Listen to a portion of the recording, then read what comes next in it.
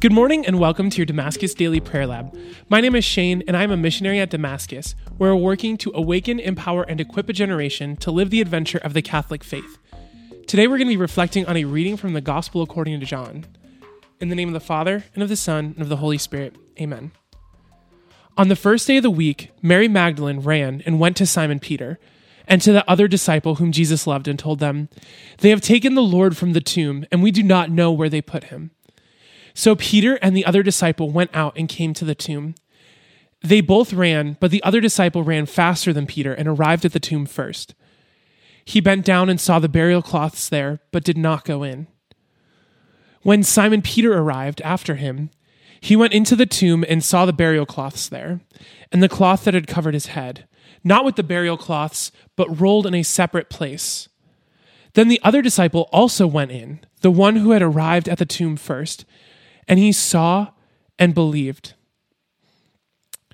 So this is such a powerful reading. And so the reason why we have a reading for the resurrection is because today is the feast of the Apostle St. John.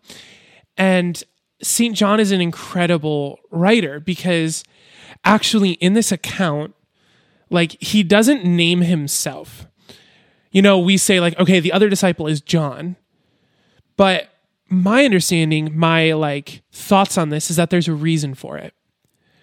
It's actually so that we can put ourselves into the story better.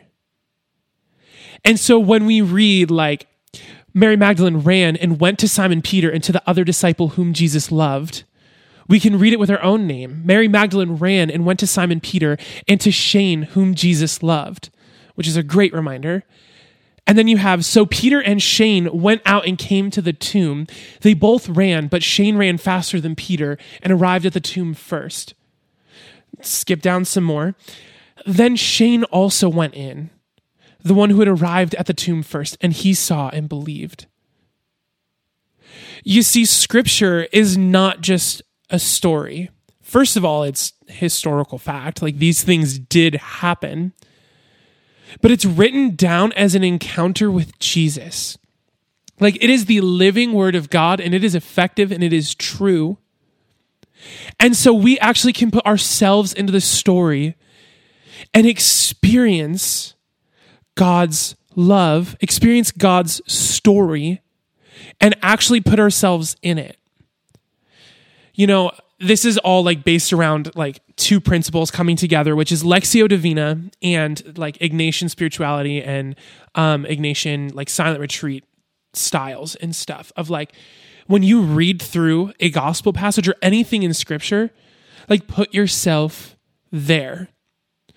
And so I love this one. This feels like doing that 101, the beginner level, because you just substitute your name in.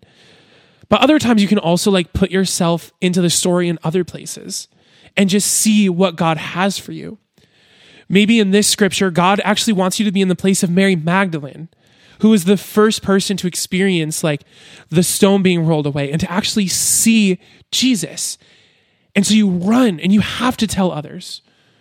Or maybe it's Simon Peter. You're supposed to be Simon Peter and you're supposed to go into the tomb, and maybe the tomb is supposed to be a metaphor for you for something, for an area of your life that you feel is just dead. And God is actually calling you to go into that area of your life. Maybe it's a specific relationship that you just call dead. And God is saying actually, I can resurrect this. I can bring this back from the dead. I can make it better. Or maybe it's not a named character.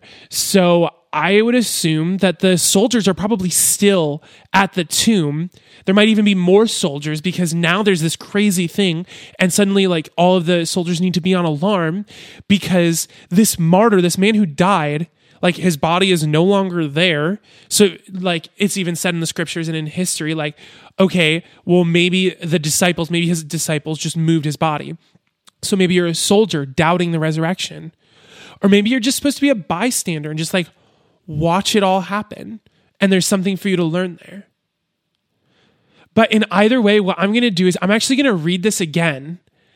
And if you're able to close your eyes and just imagine, if you're not able to actually imagine it, just kind of do your best to daydream a little bit for what it would be like for you to be in this. On the first day of the week, Mary Magdalene ran and went to Simon Peter and to the other disciple whom Jesus loved and told them, "They have taken the Lord from the tomb and we do not know where they put him." So Peter and the other disciple went out and came to the tomb. They both ran, but the other disciple ran faster than Peter and arrived at the tomb first. He bent down and saw the burial cloths there, but did not go in. When Simon Peter arrived after him, he went into the tomb and saw the burial cloths there, and the cloth that had covered his head, not with the burial cloths, but rolled up in a separate place. Then the other disciple also went in, the one who had arrived at the tomb first, and he saw and believed. This has been a scripture reflection on the Gospel of John. Again, my name is Shane, and to learn more about Damascus and the programs and events offered here, please visit us at damascus.net. Thank you, and God bless.